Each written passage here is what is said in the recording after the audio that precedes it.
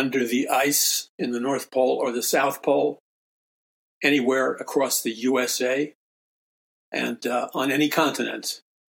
Welcome to the Paul McGUIRE Report. I'm Paul McGUIRE, where truth is a priority. Why? Because you shall know the truth, and the truth shall set you free. Now, partial truths and illusion truths and half-truths and little white lies don't cut it. The only thing that will break the chains off you, your family, and yes, your nation. You know, if you were to look into the spiritual realm with your X-ray vision, so to speak, you would see that much of America right now, if you could see into the invisible realm, and this, there should be no debate about the invisible realm. The invisible realm is synonymous with the spiritual world. Quantum physics settled this in the 1800s. We are not just beings that live in the dimensions perceived by our physical senses, like taste, touch, smell, eyesight, etc. No. The world that we live in, whether you like it or not, scientifically, it's a fact, it's multidimensional in nature. Therefore, if you're going to perceive reality correctly, then you need to see all of reality and to be able to incorporate that and process that in your inner being and your mind. Okay, so if you were to look, you can look at the reality that we're in. Let's talk about America, because that's where we're broadcasting from. You can look at the reality that we're in from a number of perspectives. If you look at it from the perspectives of your sensory perceptions, you're going to come up, if you have any knowledge of history, any ability to use your reason and logic left whatsoever, it's obvious where we are in space and time right now on planet Earth. And it's obvious where we're going, just based on your logical, rational, linear mind. Now, if you want to up it, by up it, I mean take it to a higher level of consciousness, and if you want to look at America into the invisible realm, into the realm of extra-dimensional, interdimensional warfare, if you want to look at America from God's perspective, which is infinite, what you would see and what you will see right now, for those of you that have dared to look into the invisible realm, you will see an all-out war in America between the angels of God and the fallen angels. You will see an all-out war between God and Lucifer and the followers of Lucifer, human beings who are waging war against God's people, because these human beings have sold their souls one way or another to Lucifer. And then you have those percentage of people that have committed their lives to the Lord Jesus Christ. And these two different worlds, the world of the kingdom of God, which is eternal and will last forever and ever, amen, and the decaying world, which will implode into God's supermax prison, a multidimensional prison called the lake of fire or hell, where all those who are in rebellion from Jesus Christ will be confined for all eternity. And don't give me this garbage that God's not fair, because everybody who is in the lake of fire, everyone who went to hell, consciously decided to choose that option. They chose their destination while they were down here on earth. If you think you can just blow off the word of God, go on your merry way, and not have to deal with the consequences at the end of the road, you're grossly deceived. Because you know what? It's not about you. It's not about me. It's not about any of these people. It's about God. And in America, we have this prepubescent notion that everything revolves around us. Well, it doesn't. It doesn't. There is a king of the universe, and he is love. God is love. But in order to protect love, God must establish laws and justice, and God has to enforce those laws or justice. Otherwise, as you well know, evil would trample upon us. Anyway, if you look into the invisible realm in America right now, you will see that cities and states and certain geographic areas are on fire in the invisible realm. And there's smoke and ashes coming up. You see in the invisible realm, in certain areas, among certain people, in certain places, you see there's an all-out war between the forces of good and evil, between bad people and good people, between the fallen angels and the angels of God, between the hybrid race of Nephilim, Rephaim, warring against the born-again children of God, or all those who are committed to the truth of God as it is revealed in the Word. So there is a cataclysmic battle of biblical proportions, as the media always says, going on in the invisible realm. And the key truth, the takeaway, and why I have this ministry and why I am committed to getting this message out, for some reason there's a disconnect among so many people who claim to love God. The disconnect is they think that they can be loving. They think they can be loving, yet simultaneously be disconnected and removed from the conflict between good and evil. You can't be removed from the conflict between good and evil. That may mean you are led by the Lord to deal with the issue of human sex trafficking, especially little boys and little girls, or whatever it is God is calling you to. But God isn't calling anybody to do nothing. And you can justify doing nothing by taking all the Bible verses that you wish and choose to do and take them out of context, spin them around and turn them upside down and come up with a false theological justification for why you should do nothing. Well, I'm not here to argue with you. I'm not going to argue with you. I present the truth. I don't have an exclusive monopoly on the truth. I'm not here to argue with you. If that's what you choose to do, then do it. But remember this, we all, including me, we all will face the Lord at the judgment seat of Christ and give an account of what we did and what we didn't do. So I want to talk about perhaps one of the most powerful supernatural resources and one of the most powerful supernatural weapons God has given us. And before I even begin, I'm going to tell you up front, it's probably not what you think I'm going to say. It's most likely not the thing that would be on the top of your mind or my mind. This all-important force, this all-important thing that I'm going to discuss, if we learn how to appropriate this powerful force by love, if we learn to practice it, if we learn to operate in it and live in it, we will unleash millions of angels. We will unleash the power of God to drive out evil from our nation in an unprecedented manner. Now, what I'm going to talk to you about, very simply, is this. And it's not something that we should just like glide over when we study the Bible. The Bible tells us that the true God, who is the biblical God, God is love. That is the primary nature and the primary characteristic of God. God is love. And if we don't have that puzzle piece in its central position, our entire world, our entire private lives begin to disintegrate. God is love. Now, when I say God is love, of course, I'm not talking about this present world's system and its imperfect definition of love. As you know, there's three basic kinds of love. There's agape love, which is what I'm talking about. The agape love is the selfless love of Jesus Christ. Agape love manifests itself by serving others, by looking out for the needs of others first, and not looking out for your needs first. Jesus Christ was the living embodiment of agape love, which is a pure spiritual love. It's not a pure mystical spiritual love. And that's a very fine distinction, but it's all important to grasp. I'll pick up on that later. Because you see, pure mystical love can be easily turned into a counterfeit of true biblical agape love.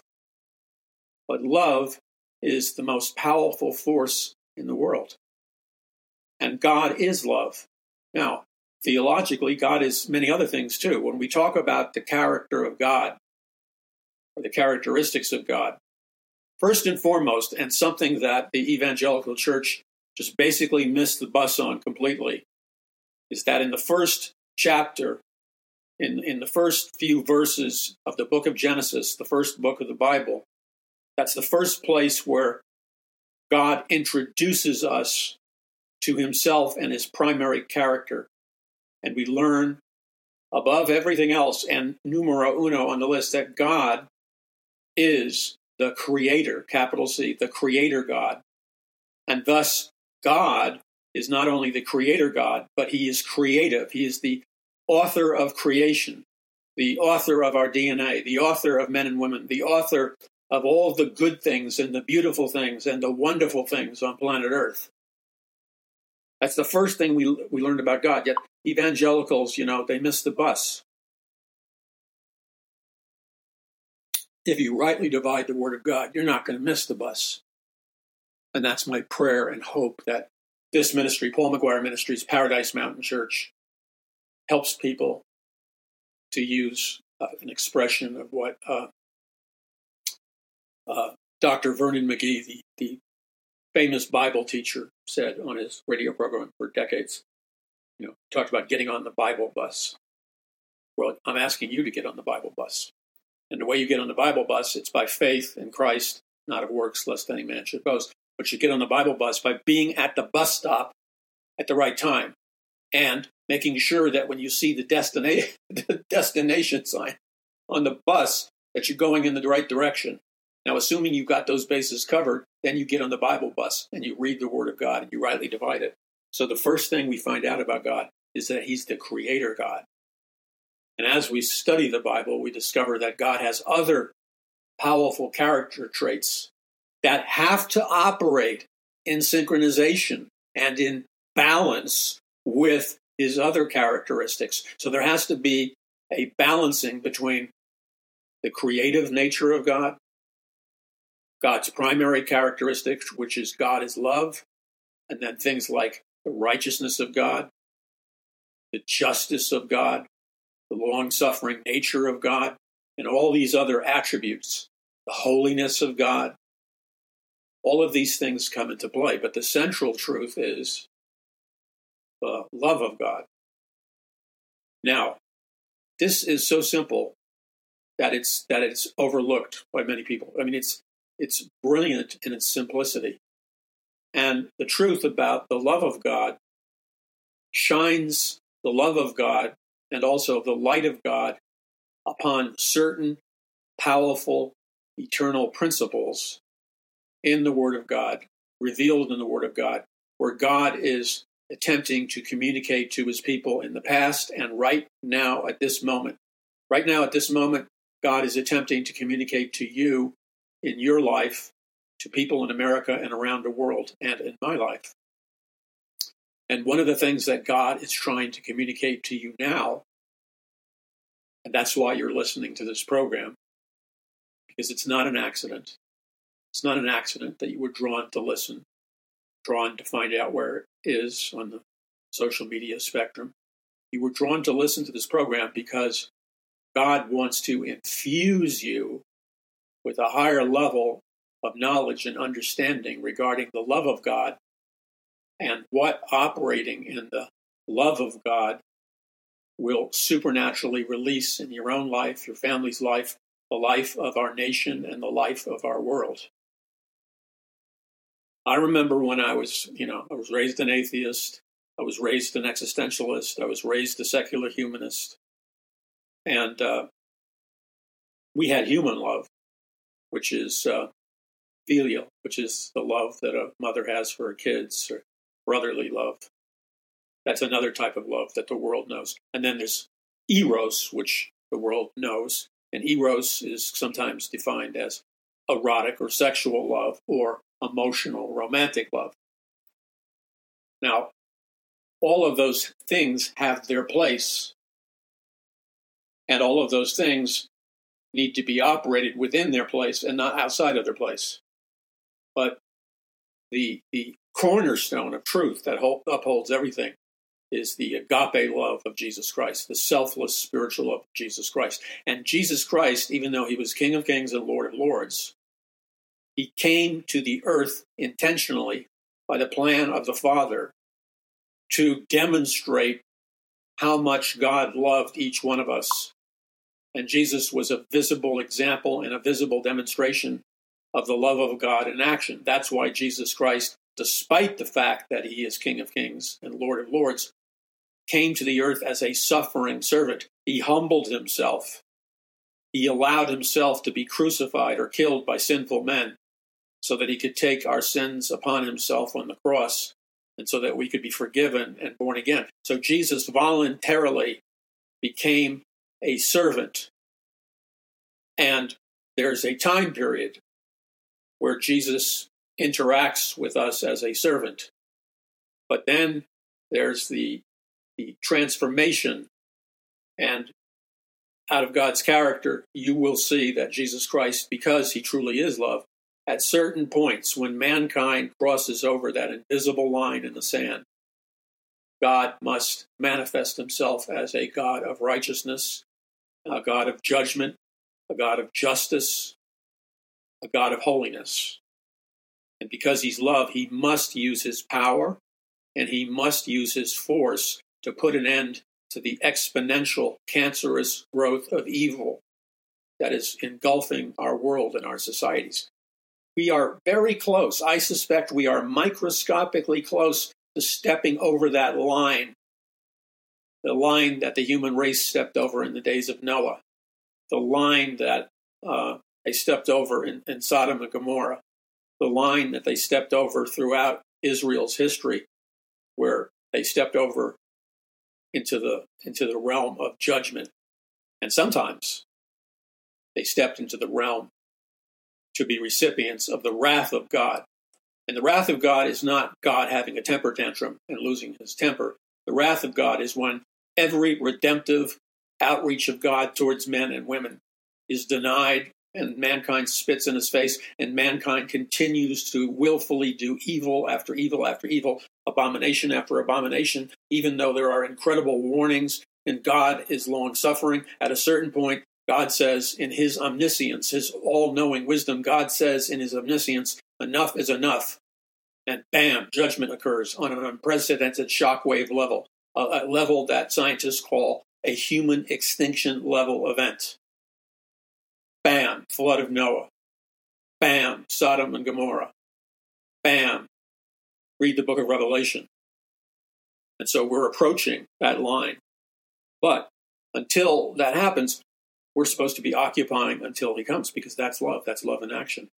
So we're going to talk about this together, and I need you to embrace with me the lateness of the hour and to join with me in true Christian unity and reach as many people as we can with a message of redemption and hope and the love of God, because we're in a race against time. So we'll be back in just a moment. Go to paulmcguire.us, paulmcguire.us. I need you to join my e-blast list. It's private. We don't give it away to anyone. I've explained why.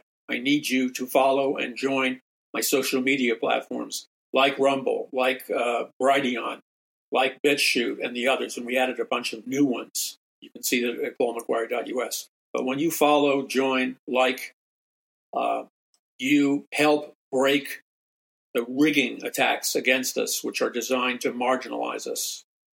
And so I ask you to do that, and I trust that you will, and I thank you in advance. This is Paul McGuire. We'll be back in a moment. Visit paulmcguire.us. You're listening to the Paul McGuire Report. Many, many moons ago, when I was a young, very young radical in the counterculture, the hippie movement, the New Age movement, when I was into all that stuff, one of the things that the Lord used to brew a growing dissatisfaction in my heart regarding all of those rebellious, revolutionary movements was the Lord began to open my eyes, and I began to realize that among the hippies and the radical left and all these groups, the protesters and all that stuff, I began to become aware of the fact that there was little to no real love among all these people in the counterculture, that the leadership and the individuals involved, it was my growing perception at the time that they were just as self-centered just as selfish, just as greedy, just as materialistic as the corporations and the people that they were protesting against. And I began to notice that despite all the talk, the blah, blah, blah, blah stuff, despite all the talk among the hippies and the counterculture and what they called the revolution or the movement at that time, love, peace, Woodstock. Love, peace, rock and roll, or sex, drugs, and rock and roll. All we need is love, songs, people calling each other brother, flippantly using the word I love you and stuff, from a fake spiritual sense. But what I didn't see that. What I saw was incredible greed. And the people who wanted to share everything and redistribute the wealth were among the most selfish, materialistic, greedy, and conniving people I'd ever met. So, for example, factoid number one, all the drug dealers that I knew, and I was not connected to heavy drug dealers. I stayed away from that. I mean, that doesn't mean I didn't experiment with psychedelic drugs and stuff. I did. But I did not align myself or hang out with big drug dealers, which were everywhere. But I did observe their behavior and the behavior of their customers and stuff. And despite all the love talk, they were the most merciless, selfish, cruel, potentially violent criminal types imaginable. So with all the blah, blah, blah, blah about love and the hippie generation, and that was all lies. And the people, again, juxtapositioned against the people they were protesting. They were protesting the evil government, the evil corporations, the evil billionaires. There's evil in all of those entities and people. I'm not doubting that. But the counterculture offered no viable alternative. There was no real counter to the counterculture. The counterculture, and all the young people in it, including myself, we were just as selfish, if not more, just as greedy, just as materialistic as what we were protesting. And again, case in point would be the incredible greed of the drug dealers. I mean, you paid up or you might end up dead and thrown in a trash bin. The selfishness and the intense competition of radical leaders for fame, fortune, book deals, and movie deals, and who gets to speak on the stage. So I began to see all that. I began to see that people like Ken Kesey, these are my illusory heroes. Ken Kesey of the electric Kool-Aid acid test, who drove around in a psychedelic bus with a destination sign that said further.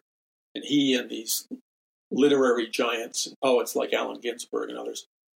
Well, Kesey was distributing free LSD, and he would drive with the Merry Pranksters, his radical hippie group, on the bus. And they would stop at rock concerts and beaches and Grateful Dead concerts and everything else. And they would distribute out of these giant, containers of Kool-Aid laced with LSD. So they were giving away free LSD in the form of Kool-Aid to, probably millions of people across the nation, which was a very irresponsible act, by the way. And so in my naivete at the time, I thought, because they were always teaching and saying that LSD expands your consciousness. Well, it does expand your consciousness, but not in a good way. Taking LSD can potentially be the equivalent of playing Russian roulette with your brain. And they're, percentage-wise, I don't know what the percentage is, but I've known people personally. It's a smaller percent. I'm not arguing that. But if it's you or a loved one, it's everything. So friends that I had, people that I knew, who lost their minds, who lost their sanity, who never were able to come back to their right mind after stuff like smoking marijuana. And people would laugh and say, that can't be true. Well, it is true. So, I've seen it. I'm a witness to it. And LSD is far more powerful. And I know a lot of people who, let's just put it this way, they never came back. And he died.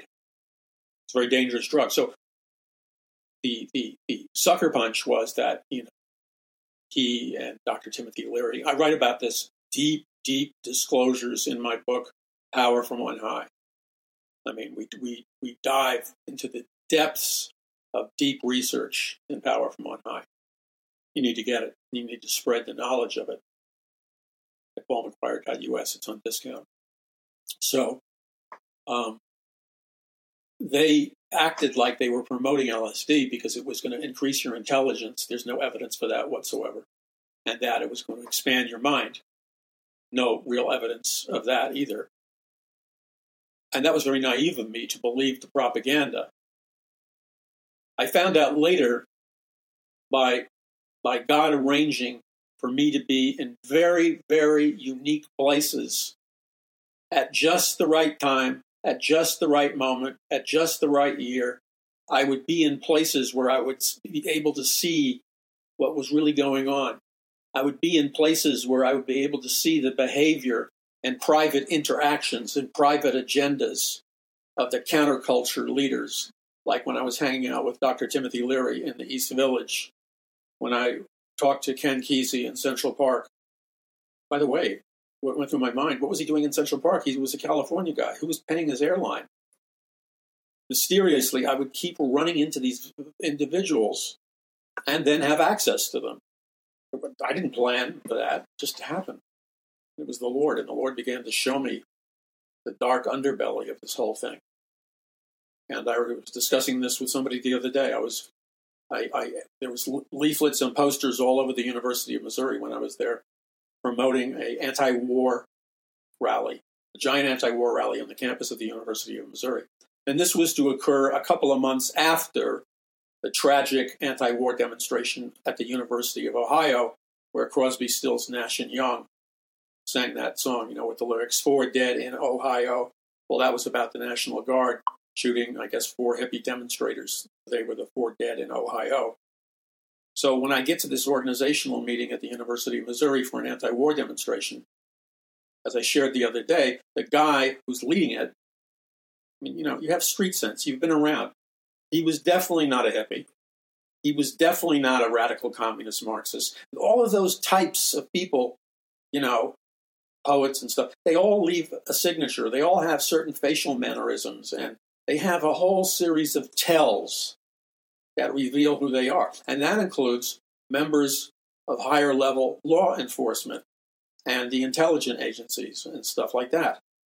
So this guy, whoever he was, it was obvious to me that this guy was a trained organizer, an agent provocateur. And he wasn't a hippie. He wasn't a student leader. He wasn't an activist. He was a G-man, if you want to just put it that way. And he took us through a methodical, deep breathing exercise prior to the demonstration where we all laid on the ground. And this is a very common psychological New Age relaxation exercise where you tighten your muscles, loosen your muscles while you're doing like a deep inhale, exhale, yogic breathing type of thing. But it's also useful in subconsciously hypnotic programming of people. So it was my analysis. I was majoring in altered states of consciousness, as you know, with a dual major of filmmaking. This is all detailed and more in my book, Power from On High. It was obvious this guy was a trained operator, and that this anti-war demonstration that they wanted was an artificially manufactured demonstration, raised up by the deep state. So, there was no love there either. So all of this revelation from the Lord compounded as I saw this. Because, see, I justified all of this because I had a theory as a young man. The theory was that if the counterculture was led with the right philosophy and the right belief system, that this would empower mankind as a whole and the hippie generation as a whole to evolve into some kind of state of collective higher consciousness. And in this collective state of higher consciousness, we would, act on love, and the planet would act on love, and this would usher in utopia. Now, there's a lot of people who believe that, and it's a very drug-like utopian belief system. But unfortunately, if you use your rational mind and don't take an upper story philosophical leap, as Dr. Francis Schaeffer said, if you use your rational mind, you realize it's never going to end like that because the human race has fallen. And so this is the beginning of the Lord shaking my false foundations. This was the beginning of the Lord shaking up my belief systems. Like when I was walking in Central Park, and this is a famous place in Central Park, and I used to hang out there with radicals, revolutionaries, hippies, to pick up girls or whatever. And you know the place because you've seen it in many, many movies, countless movies. When Butch Cassidy and the Sundance Kid in the movie with Paul Newman and the other blonde-haired actor, Butch Cassidy and the Sundance Kid in the movie, they end up right there in Central Park by this fountain. And they're talking about their future plans. It's a classic scene. Well, that's the fountain I used to hang out at because every weekend, on weekends, there'd be thousands and thousands of hippies and young people and college students hanging out. And I would hang out there. And I remember walking through Central Park, and all of a sudden there's a new group of people began to mix in with the others. And they were from the SDS, which, as you probably know, means Students for a Democratic Society. In other words, they were hardcore, potentially violent Marxist communist revolutionaries. And the propaganda on their T-shirts, they use the words love, but like all propaganda, it's a lie. So they use the word love on the T-shirt, but then they flipped the true meaning of love. So on their T-shirts for the SDS, Students for a Democratic Society, this is, Bernadine Dorn, Weather Underground, forgot her boyfriend or husband. He was Weather Underground, good friends of Obama. Her husband allegedly wrote Obama's book about his father. These people were arrested and tracked down for bombing and blowing up police cars in New York City. And I believe, this is a long time ago, some of them may have been killed. So these were not nice people. The Weather Underground. So they had their young people there. And on the T-shirt were the bold words, armed love. So they twisted the meaning of love to incorporate being armed and violence. That's called propaganda and brainwashing. The T-shirt said armed love. Instead of love or make love, not war, it was now armed love. And there was a raised fist, like the raised fist in all the revolutionaries hold up the clenched fist and you say stuff like power to the people right now. That's like a Black Panther slogan. But their T-shirt said armed love. Then there's this raised fist of revolutionary defiance. But the fingers on the fist are grabbing an AK-47, which is prominently posted on the T-shirt they're wearing. So you're seeing all these long-haired kids, armed love on their T-shirts, giving out SDS revolutionary literature. In fact, sometimes they were giving out the Little Red Book, which looked like a little red Bible, leather. But this was Chairman Mao, the communist revolutionary who brutally took over China. This was really, they were giving out the Little Red Book, which was Chairman Mao's Little Red Book. It was a how-to manual for a bloody communist revolution. That's how deeply these people were brainwashed. And I wanted nothing to do with it. This is why I kept moving towards higher consciousness. I was departing from this wasteland without fully realizing it at the moment. And then the literature they gave out was just, I don't want to use a four-letter word, but if you had a brain the size of a peanut shell stomped on in a bar full of bikers that are drunk, and you just had a little bits and pieces of a peanut shell left for a brain, you could have figured out that this armed love deal was bad news. So my dissatisfaction grew as I saw the movement, the revolution, and the same thing is being repeated like deja vu in our lifetime with different names of groups and stuff. But the bottom line is, when you have a movement that is absent of love, eventually you will have an explosion of pure selfishness, which is totalitarianism. You will have an explosion of pure domination and enslaving of the people. Because people who do not have love in their hearts, whether they're so-called Christians in America who were going to church while their black slaves worked like dogs on their cotton fields. You can talk about being Christian all you want, but you don't have the love of God in your heart if you're treating human beings like that. So this was like a pivotal struggle that I had, and eventually, by the grace of God, because I ran into so many loveless Christian groups. And to this day, I would say one of the biggest problems in the Christian church is the lack of agape love dwelling in the hearts of the Christians going to the church and believers. Loveless Christian institutions, loveless Christians. Okay, so let's see what the Lord began to show me, and again, heavily through the influence of Dr. Francis Schaeffer, a great theologian and philosopher. And he actually wrote a book called The Mark of a Christian. It was a small book, but it was the book changed my life. And The Mark of a Christian, Dr. Schaeffer's main point from Scripture was that the most important thing is that Christians needed to love one another as Christ loved the church. And in his brilliant exposition, he explains why. I mean, it should be obvious, but he explains why.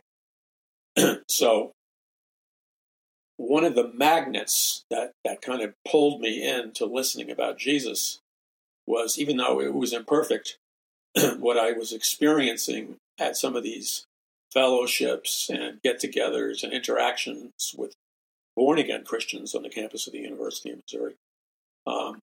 I was experiencing fellowship and relationships that were based on agape spiritual love, and I've never experienced that before. And I found it irresistible. I found it compelling because the New Age didn't offer it. The occult didn't offer it. Eastern mysticism didn't offer it. All they offered were mind-blowing experiences without supernatural love. So I'm going to read you something in the Bible, just briefly, to remind us all of God's priority for us. And let me read it to you. This is Paul McGUIRE. I'm going to read you some scripture verses in just a second. But this thought occurred to me. It's one that I've thought about a lot. Whenever I read about the transhumanist vision or the tech giants' visions for, the multiverse, artificial reality, a matrix reality, virtual reality, synthetic reality, whatever you want to call it, this technological counterfeit of heaven and the kingdom of God. Whenever I read the depictions of those virtual so-called paradises, and that includes the intellectuals who created this false vision for a false utopia, people like Aldous Huxley and his brother Julian Huxley, and people like the super globalist Zbigniew Brzezinski. I mean, the man's dead now, but these people were monsters. You should read their stuff; it's bone-chilling. But I noticed that in all their futuristic utopian type worlds, and I noticed that in the real-time physical reality, fake promise of utopia type worlds like communism, Marxism, socialism, and that would include the lies, seductive promises, and false vision of a global reset. They all share a conspicuous and very disturbing element. And that includes, by the way, what happened in Mystery Babylon during ancient Babylon at the time of the building of the Tower of Babel or Babel. All of these utopian, heaven on earth type societies, all of these virtual worlds, these multiverses, these technological utopias, all of them have one thing in common, and that is they are completely absent of true love. They're absolutely devoid of the spiritual agape love of Jesus Christ. They're devoid of the love of God. These are loveless man-created realities. These are loveless virtual realities. The common bottom line theme of all of them with no exception, even the goal of the French Revolution by the humanistic philosophers Rousseau and Voltaire, or Karl Marx, or Professor Klaus Schwab, the head of the World Economic Forum.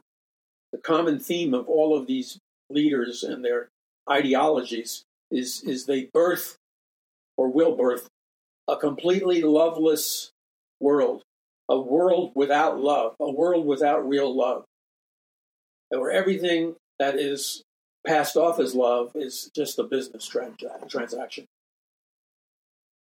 And so if you zoom into that, a world without love is not worth living in.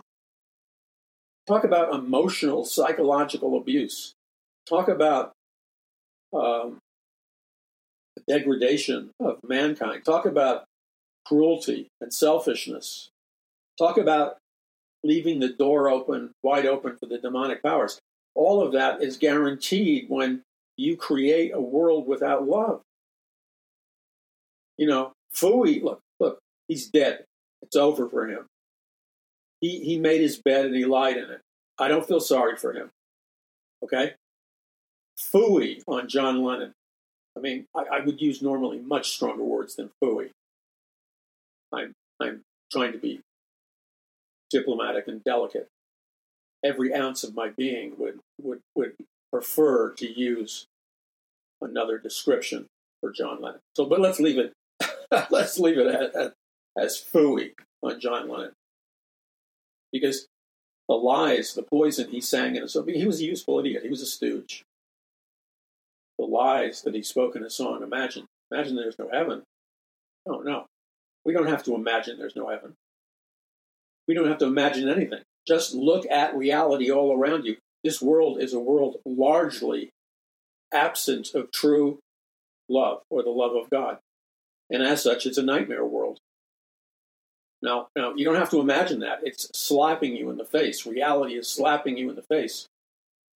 The absence of love is the element that causes everything evil that we're seeing. The absence of love. Okay, now God is trying to teach his people, that's you and me, and all people who have accepted Christ as their Lord and Savior. He's trying to teach us the power, the discovery, the liberation that true love that true love births. And once again, as a reminder, communism, Marxism, socialism, fascism, globalism are nightmare horror shows because they're loveless. They are examples of man creating a world without love. Okay, so in 1 John chapter 4, I'm going to read you some things. Chapter 4, verse 7. Beloved, let us love one another, for love is of God, and everyone who loves is born of God and knows God. He who does not love does not know God, for God is love. In this, the love of God was manifested toward us, that God sent his only begotten Son into the world that we might live through him. In this is love, that we loved God, but that he loved us and sent us his Son to be the propitiation for his sins. Beloved, if God so loved us, we also ought to love one another.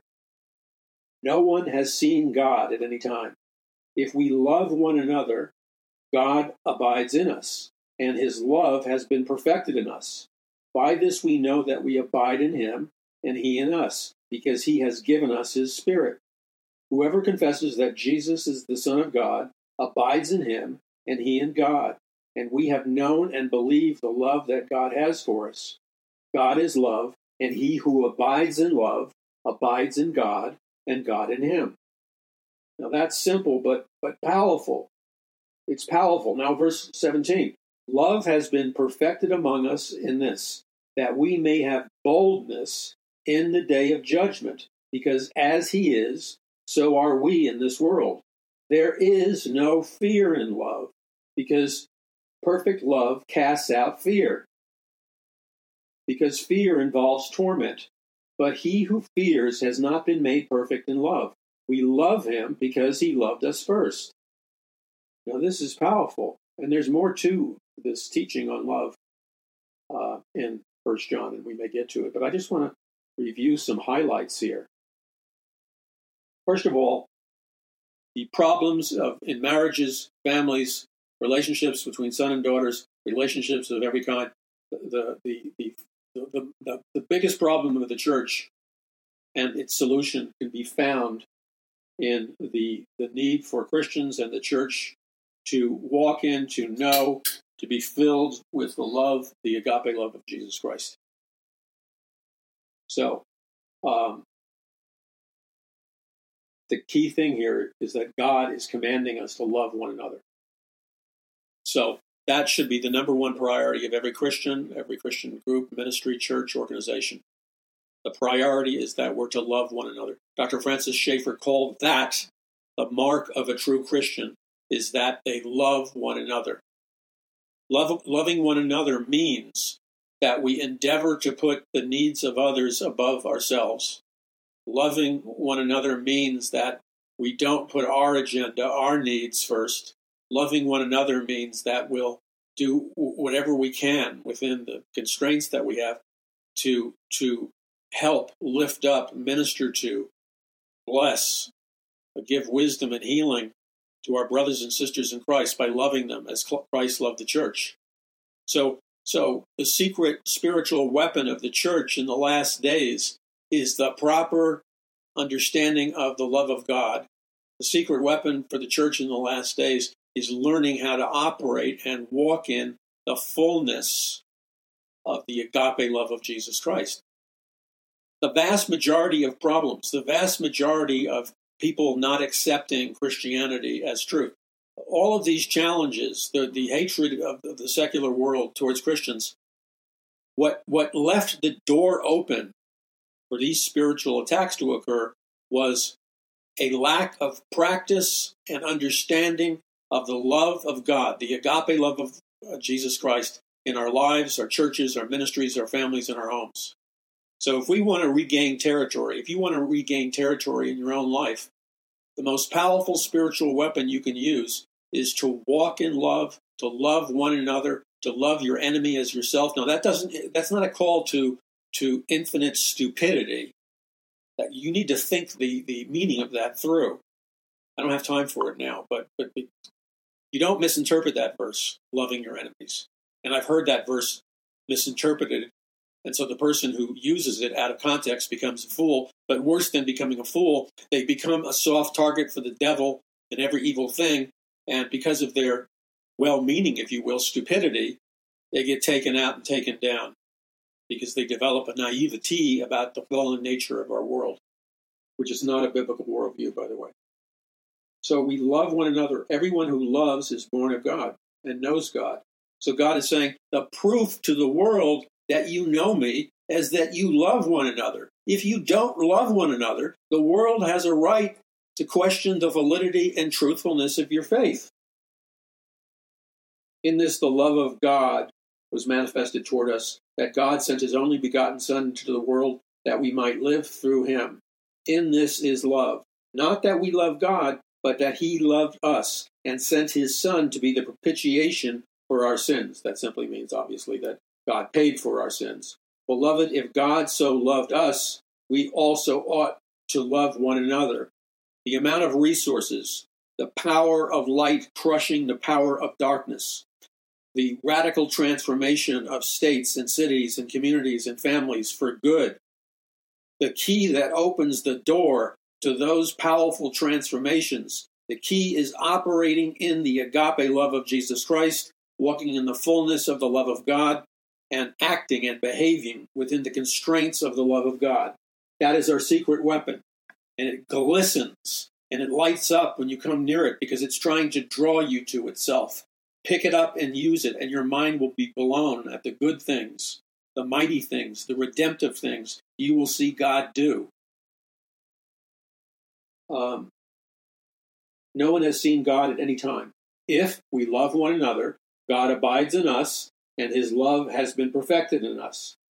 By this we know that we abide in him, and he in us, because he has given us his Spirit. And we have seen and testify that the Father has sent the Son as Savior of the world. Whoever confesses that Jesus is the Son of God, God abides in him, and he in God.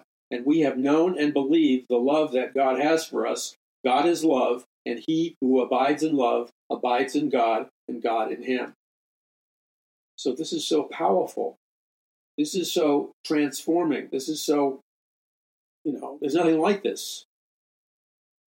So in verse 12, no one has seen God at any time. So the people in the secular world say they don't believe in God because they can't see him. So they say, where is he? The answer that we should be providing to them is this.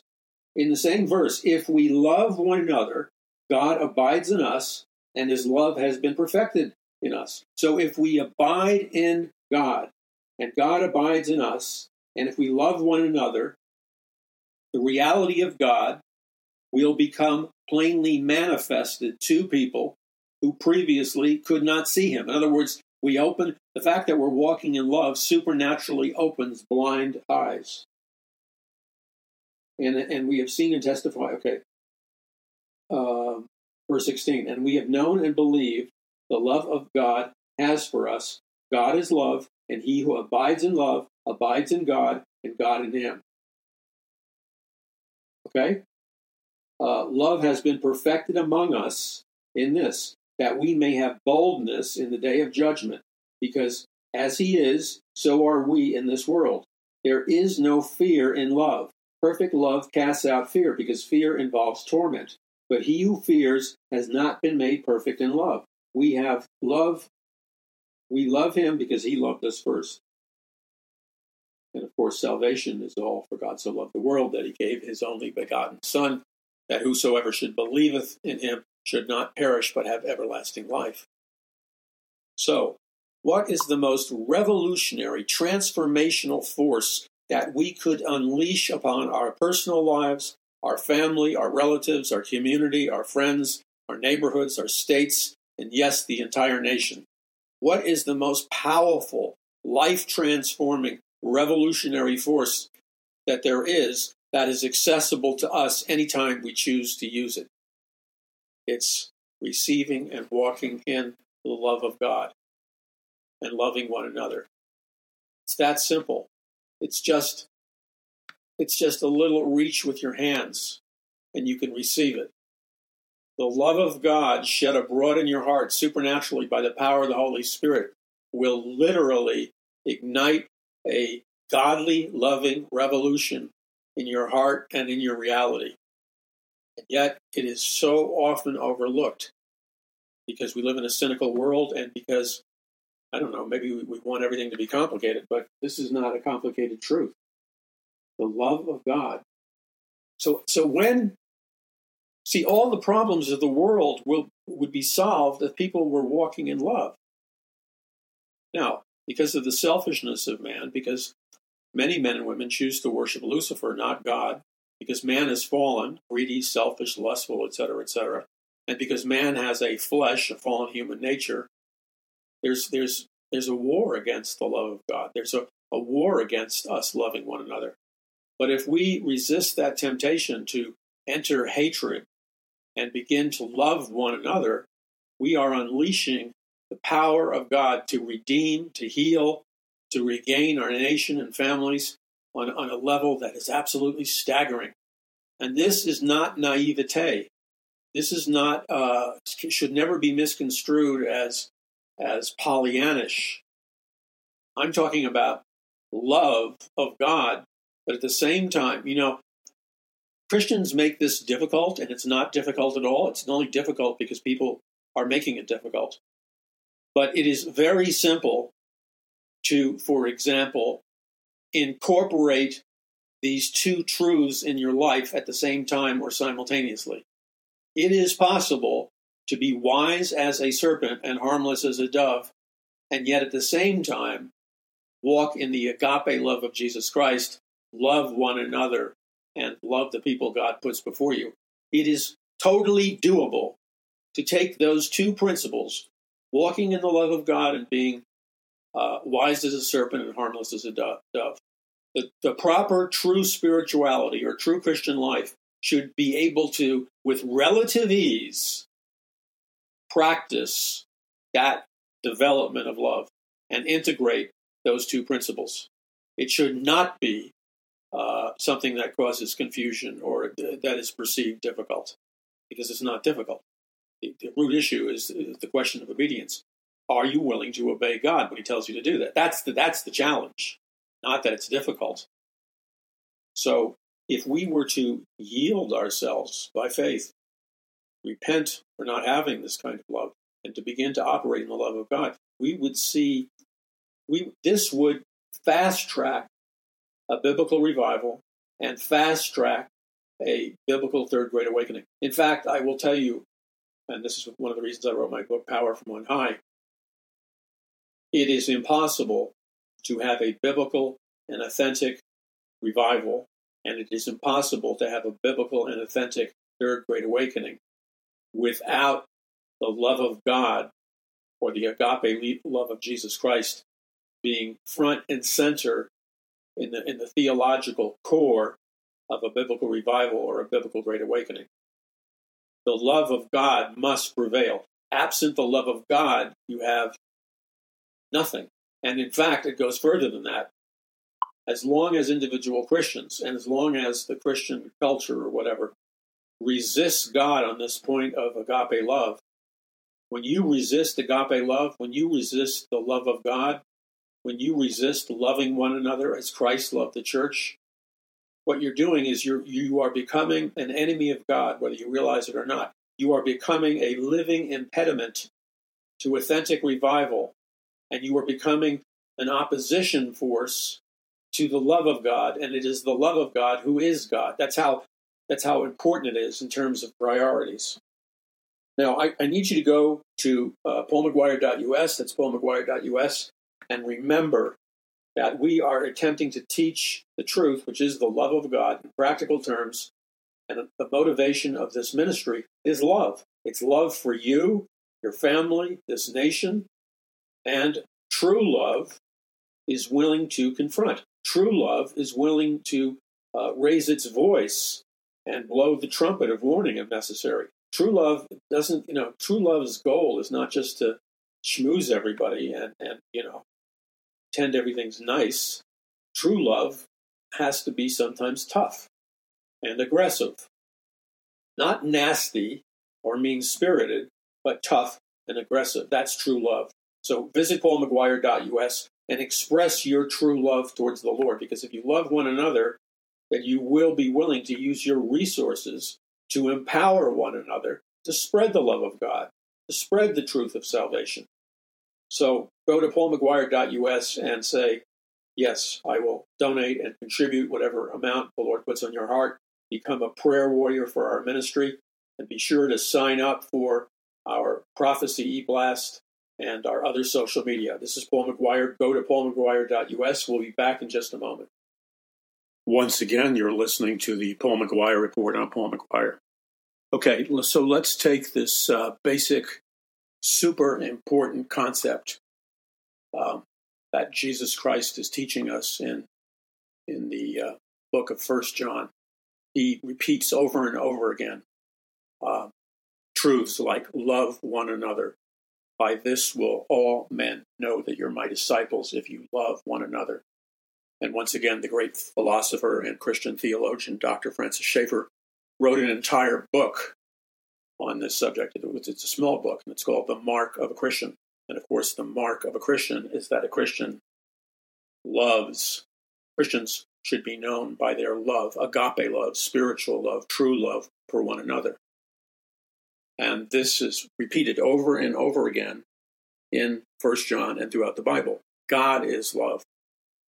Now, really, from the perspective of spiritual warfare, I believe that one of the top spiritual weapons that God has given us is, and I want to say this in the proper context, I don't want to be misunderstood, but really what I'm talking about is this. In spiritual warfare, which is a battle between the forces of good and evil in the invisible realm and the physical world, true love is not only the greatest expression of God, the agape Christ-like love of Jesus Christ is the visible testimony in Jesus Christ that God is love. So everything that God does comes from the place of love. Now, if Christians really understood that, really had a revelation of the love of God, that would have the net effect of literally disarming our spiritual enemies. Because ultimately, we're not fighting against people.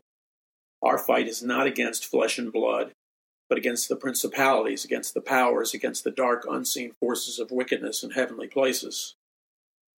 So, when we love one another as Christ loved the church, and this same truth, by the way, this powerful truth applies to the marriage relationship taught to us by the Apostle Paul in the book of Ephesians.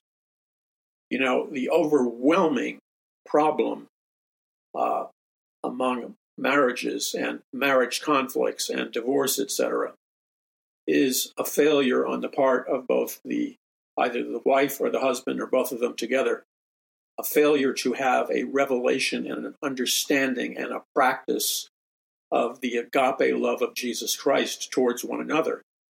You see, most people get married because of a combination of factors. It used to be, but the culture has radically changed. We all know that. That doesn't mean God's word has changed. It means that the secular culture has radically changed. So it used to be, throughout the majority of cultures in civilization, that a man and a woman would get married because they would, well, either their parents chose their mate for them, and oddly enough, a lot of those marriages worked out. But the overwhelming reason that people got married throughout civilization had to do with the God-given gift of both romantic attraction and sexual attraction in its proper place, which is within the covenant of the marriage relationship. So that was a motivating force. You see, back then, the normal was that you didn't sleep with a man or a woman, or you didn't sleep with a prospective spouse, a prospective husband or wife. You waited until marriage. So there was, and this is how intelligent God is.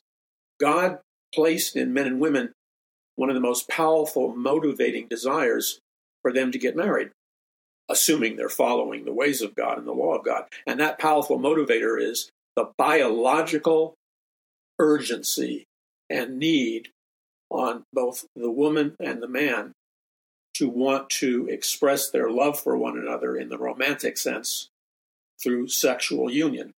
And the idea was, and this was taught and practiced for countless thousands of years, the idea was that you didn't have a sexual relationship until you got married. So there was a motivator. Now, God's law is still true. His word is still true. It hasn't changed. God's definition of marriage has not changed. But the motivating force has been withdrawn from society. So now, a very sizable percentage of the population, let's just say in America, it is the new norm, so to speak, for people to live together. And then if it works out, the idea is you do it like a trial run marriage by living together, sleeping together in the full sense of the word. And then if it works out, the plan is that you get married and you have children. The problem with that humanistic-based plan is that it doesn't take into account the fundamentals of human nature.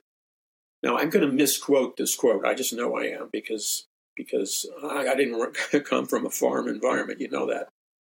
But I used to hear all the time in Christian circles, the older women, and even the men and stuff, they would use this expression, which I'm going to, forgive me in advance, probably not quote accurately, but they would use an expression when they were when women were mentoring younger women. And, you know, the idea was that if you can milk the cow for free in a farming environment, if you can get milk from the cow anytime you want it, okay, then why do you have to buy the cow and incur all the expenses and responsibilities of buying a cow if you can get the milk from the cow for free?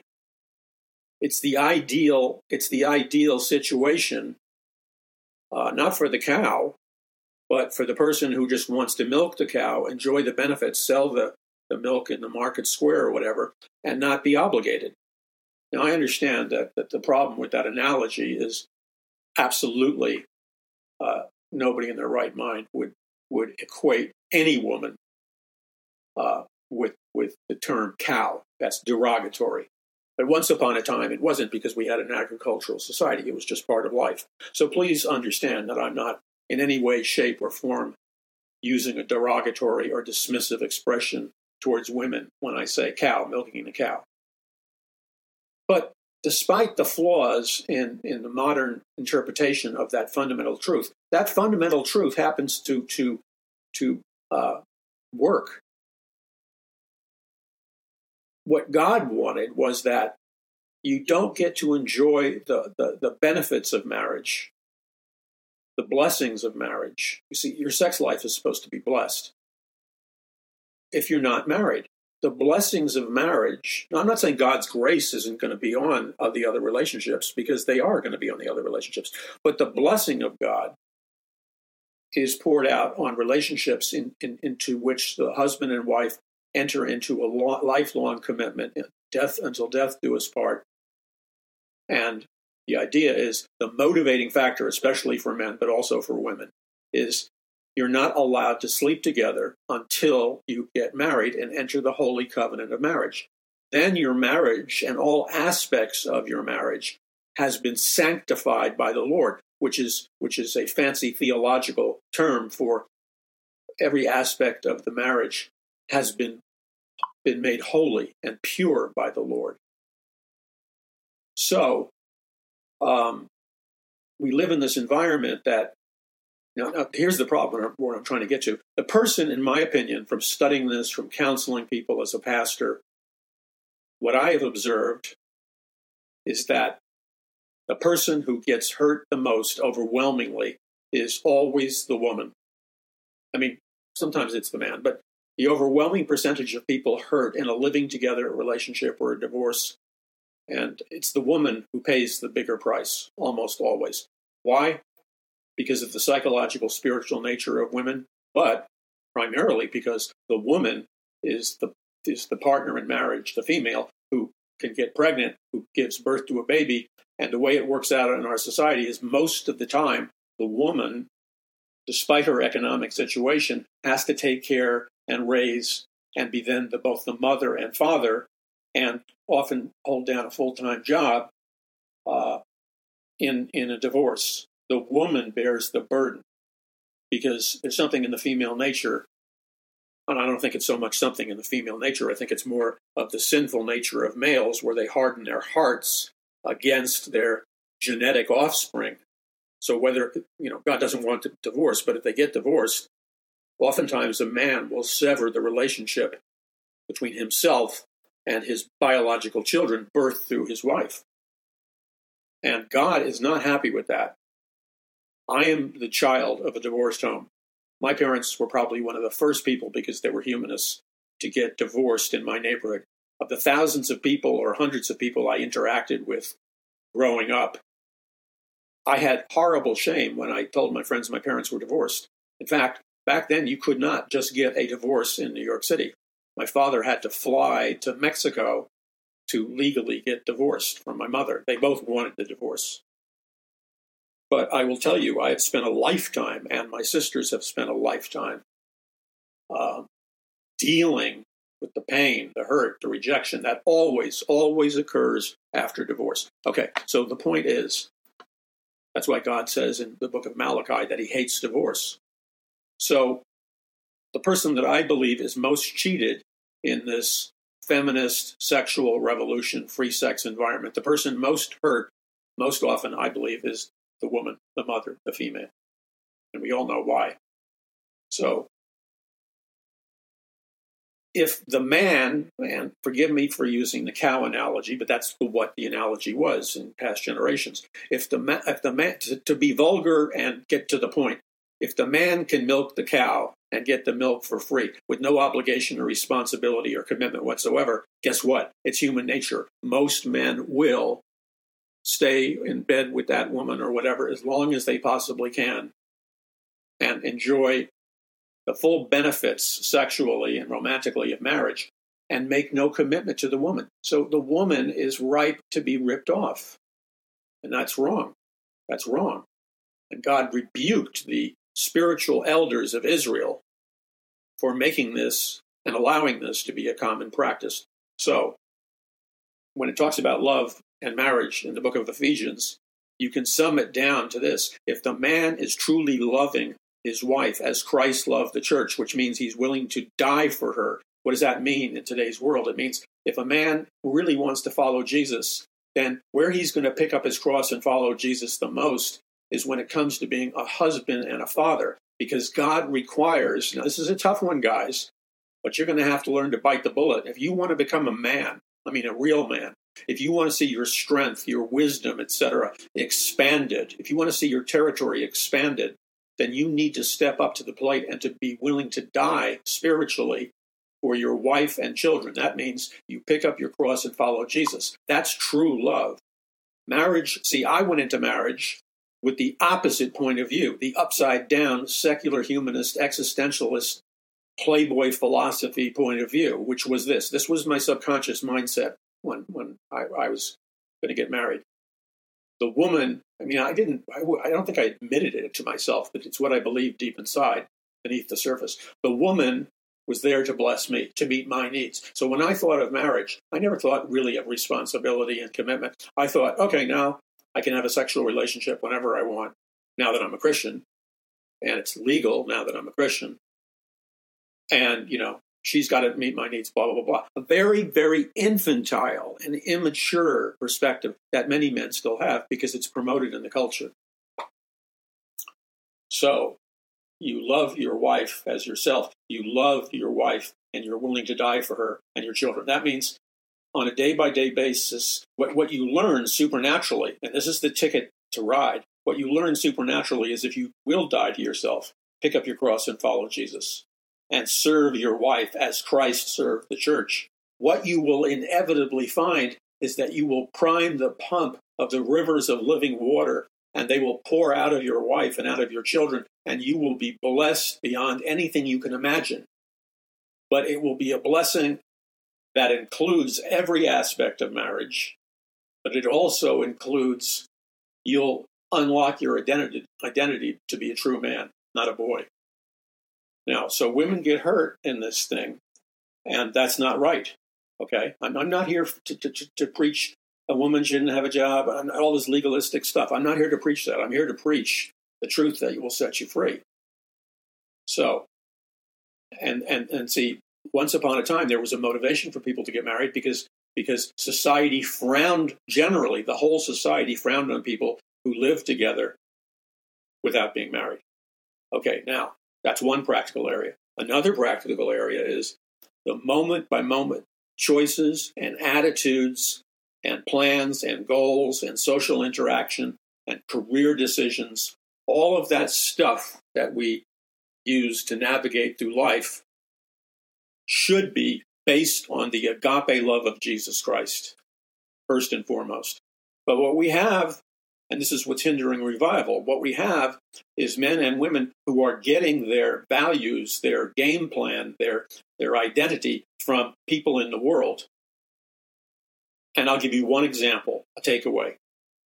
I've been in many business meetings, business deals with hierarchies of top executives, regular salespeople. So I've been around the block in many different industries. And what I've observed and what I've seen is that many times Christian businessmen should be more disciplined, more motivated, more accountable, and more on top of the job. Christian businessman or businesswoman should be than a secular person, for starters. But then secondarily, when they have to make those tough decisions like firing somebody or letting go of a particular division, when they have to make decisions that can potentially hurt others, if you have to make those decisions before the Lord, you have to make those decisions. But I have heard this expression used constantly throughout my life among Christian businessmen, and it goes something like this. It's just business. Business is business. So what that means, in a clever kind of way, what that means is we're going to make tough, totally cold, self-centered decisions because it's going to increase our bottom line and profit. And our justification is business or it's just business. And the unspoken verbalization of that is that you are creating a law that's humanistic, pagan, and you're creating a law that's in contradiction to God's laws when you say business is business or it's just business. Because inevitably, when you use that term, it's just business or business is business, it's used as a means of justifying incredibly selfish and sinful behavior that can often damage people. A case in point would be all these people who are in positions of responsibility in major corporations, and they know that their product and service, for example, is not good for people's health, mentally or physically, or it's toxic, or there are other decisions you can make that would generate the same profit, that would be more loving and kind, but you go for the cold, brutal approach, and you harden your heart against the facts that your product or service is hurting people, but you sell it, promote it, market it, merchandise it anyway. And your excuse is the glib statement, well, it's just business or business is business. Well, let me tell you something. That is not going to fly when you stand before the judgment seat of Jesus Christ and give an account for your life. Yes, you have to be a good businessman or businesswoman. There are certain principles that need to be applied in order to make a profit. But there are other things, choices and decisions, that, if you're really honest, they're essentially evil and self-serving, and they exploit. I could name 100 examples. I don't have time. But business. So business is business, or it's just business, is an attack on the law of God, which is based on the love of God. How we can create a spiritual revolution in America is only when we truly cop to the fact that we are fallen people in our inner man or woman. And that's you, that's me, and every believer. We're a fallen person saved by grace and merited favor. Now, if we want to see revival, we have to set people free in our nation. Not the Marxist way, that's insanity and suicide. Not the communist way, that's drinking the Kool-Aid of Jim Jones and the cult where they all died. Not ways that are satanic and deceptive, like Marxism, communism, socialism, fascism, which promise heaven on earth but actually make people slaves and bring about hell on earth. We incorporate kingdom principles based on the law of love. Now, this is the final statement here, though. We all know that there's a proliferation in the Christian culture of laziness, irresponsibility, lying, a lack of diligence, a lack of professionalism, a lack of knowledge. It is epidemic in the Christian community. And every one of you know what I mean. How many Christians have you met that are sloppy, not dependable, lie and cheat in their sales and marketing? As a general rule, not entirely, but to a significant extent, the reputation of Christians in the business world and the professional world is somewhat lacking. That needs to be repented of, not by business as business, but we need to give our businesses, our jobs, our callings 100% diligence, professionalism, accountability. Okay, that is love in action. So the evil one and the globalist elite use the media and other means of mass mind control to constantly stir up race wars, division, greed, hatred, division of every kind in our nation. When I walk around America or speak around America, I have spoken to all kinds of people from all kinds of racial and ethnic groups, and I have seen a love and a harmony and a desire to heal that is quite visible all across America, but you'll never hear about it in the media. So if we want to ignite true revival, let us remember that true revival and the love of God, the agape love of Jesus Christ, goes hand in hand. Thank you for listening. I need you to go before the Lord and ask him how you can join with this ministry, Paul McGUIRE Ministries and Paradise Mountain Church, in reaching our nation, reaching the hearts and minds of our nation before it's too late. And love translated into action produces results. So I need you to ask God how much, or if he wants you to donate or contribute to this ministry. I need you to be prayer partners. I need you to sign up for the e-blasts and follow and sign and like all our social media. We are in this together, like I said the other day. So let's carry on and let's believe God for victory. God bless you. This is Paul McGuire. Visit paulmcguire.us.